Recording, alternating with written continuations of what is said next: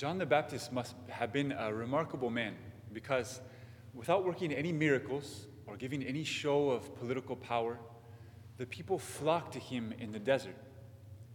And they were so surprised by the force of his holiness and his preaching that they began to ask themselves, who is this? Could this be the Messiah, the Christ? And of course, John firmly denied it.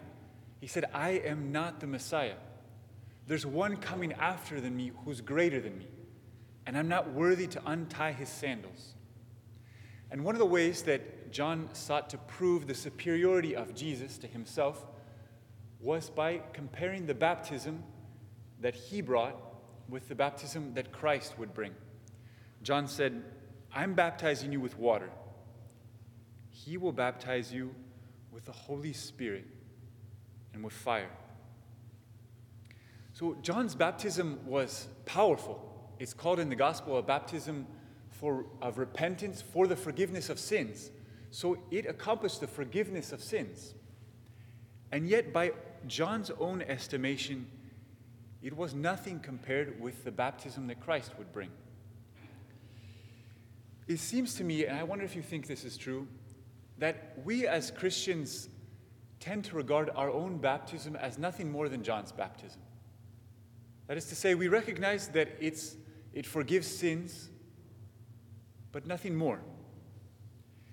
Now, if that's all that it accomplished, it would still be a very great thing, because the forgiveness of sins is enormous. Imagine living in a world in which we had no hope for the forgiveness of sins. It would be like getting spaghetti sauce on your shirt and never being able to change your shirt, or having a debt looming over you that you knew you could never pay. It would be a terrible thing to be conscious of our sin and yet have no hope of forgiveness. And so if baptism was nothing more than John's baptism even today, it would still be a great and wonderful thing. And yet, John says that the baptism that Christ brings is immeasurably greater. So what are the wonderful effects of the baptism that we've received from Christ? We can see them in a visible way in the baptism of Christ in the Jordan River.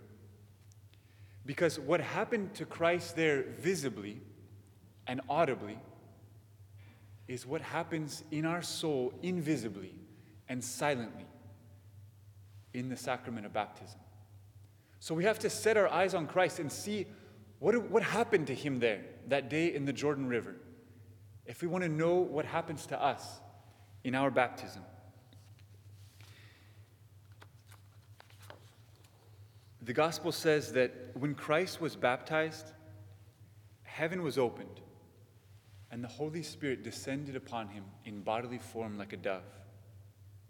And a voice came from heaven, "You are my beloved Son. With you I am well pleased." And that's precisely what happens invisibly in us in our baptism. First, the heavens are opened. Paradise is regained. What was lost by Adam and Eve and what we lost by our own sin is given to us as a pledge and a promise from the moment of our baptism. Eternal life, the promise of heaven. Then he says that the Holy Spirit descended upon him in bodily form like a dove. And that's what happens. That's what happened to us in the moment of our baptism. The Holy Spirit descended upon us, and henceforth we became temples of the Holy Spirit. It's a mystery. It's hard to comprehend. St. Francis of Assisi used to kneel down before newly baptized infants because he said the presence of God is there. The Holy Spirit dwells there. And then a voice from heaven was heard. "You are my beloved Son. With you I am well pleased." And that's what happens to us. Those words all of a sudden are directed to us as we're adopted as beloved sons and daughters of God the Father. And that's what I want to meditate upon tonight. This great gift that we receive in baptism of being adopted by God the Father. The Father says to us now, as he said to his Son, "You are my beloved Son. You are my beloved daughter. In you I am well pleased." It's a truth too wonderful to take in. That's why we need the Holy Spirit to help us comprehend it. St. Paul says in his letter to the Romans, "The Spirit itself bears witness with our spirit that we are children of God. And if children, then heirs, heirs of God, and co-heirs with Christ." We can't comprehend it. Even when it's revealed to us by God, we need the Holy Spirit to come into our own souls and testify and convince us that this is true, that we really are sons and daughters of God. Have you ever considered this? I'm sure you've heard it before, but have you ever believed it? That God is your Father, that you're a son, a daughter of God. That's the truth that the Holy Spirit wants to convince us of. I think we find ourselves in a situation like King Arthur when he was a boy and he had no clue of his destiny. He never met his parents. He didn't know that he was destined to be a king. And so he thought he was just an ordinary boy until one day Merlin comes and tells him, "Boy, you have a destiny. You're a king." And he pulls the sword from the stone, and how his vision of reality must have changed from that moment forward. Now when he goes out through the country, he sees it in a whole new way. This is my kingdom. This is my inheritance. And as he enters the palaces and the castles, as he meets the mighty knights who will fight for him, when he dons for the first time that armor, that royal armor, and all the while Merlin is by his side whispering, "This is your kingdom. This is your inheritance. Don't you know you're a king?" Tonight, the Holy Spirit wants to whisper the same thing to our hearts. You're a son. You're a daughter. You're a co-heir with Christ. And God is your Father. There are three attitudes that are proper, that belong to a son or a daughter of God. And the first is joy. It's the joy of knowing that you're loved, not only pitied. It's not that God just tolerates you or he puts up with you. He loves you. He delights in you. He loves to be with you. He loves to hear from you. He says in all seriousness, "With you, I am well pleased." Maybe you can remember in middle school finding out that the girl that you had a crush on likes you. Or maybe you don't remember that from middle school. Maybe middle school was rough. That might have been the case for probably most of us. Well, but when something like that happens, you think, "Me? I can't believe it. It's so good to be me. I can't believe it." And that's how we should feel when we discover the love of God for us. God will forgive using such a silly example, but all we have are small examples to speak of something so great, so infinite as the love of God.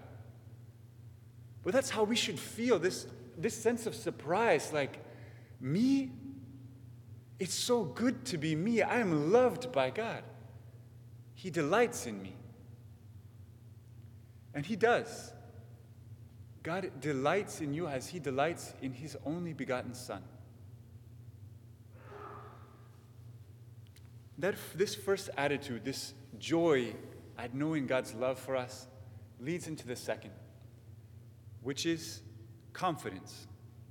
When you know that God is your Father, you can go out into the world with great confidence. You can take risks. You can fail. Because you know that God is on your side. You can take on tasks that are too great for you. Imagine you're a 10-year-old kid and you want to build a tree house in your backyard.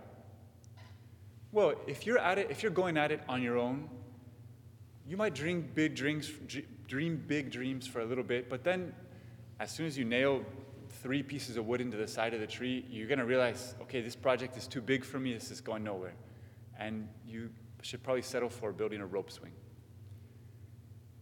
But if you know that your dad is a skilled carpenter and that he's more excited about building the treehouse than you are, well, you're going to dream of building palaces in the sky and you're going to get to work at it. Well, God is more excited about your destiny than you are. And God is God, and He's on your side. He wants to bless you. He wants to open the way before you. He wants you to do great things.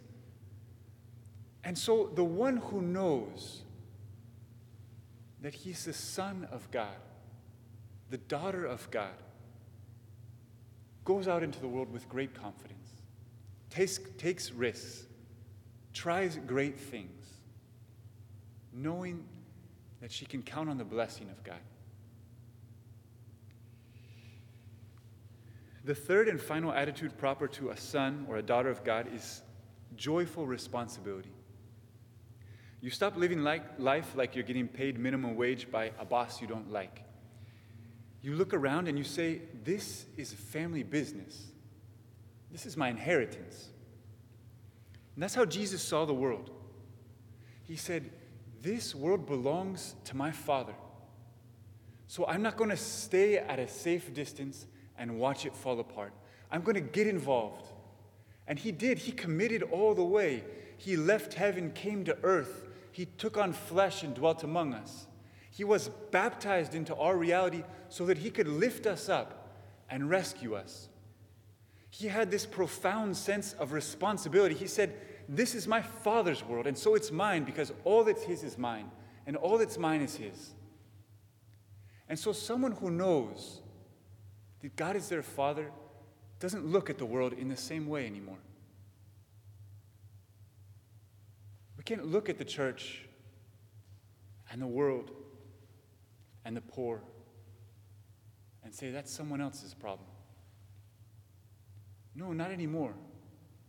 Not since we've been baptized, not since we've been adopted as sons and daughters of God the Father. It's our world, it's our church. Those are our poor. Because they're God's.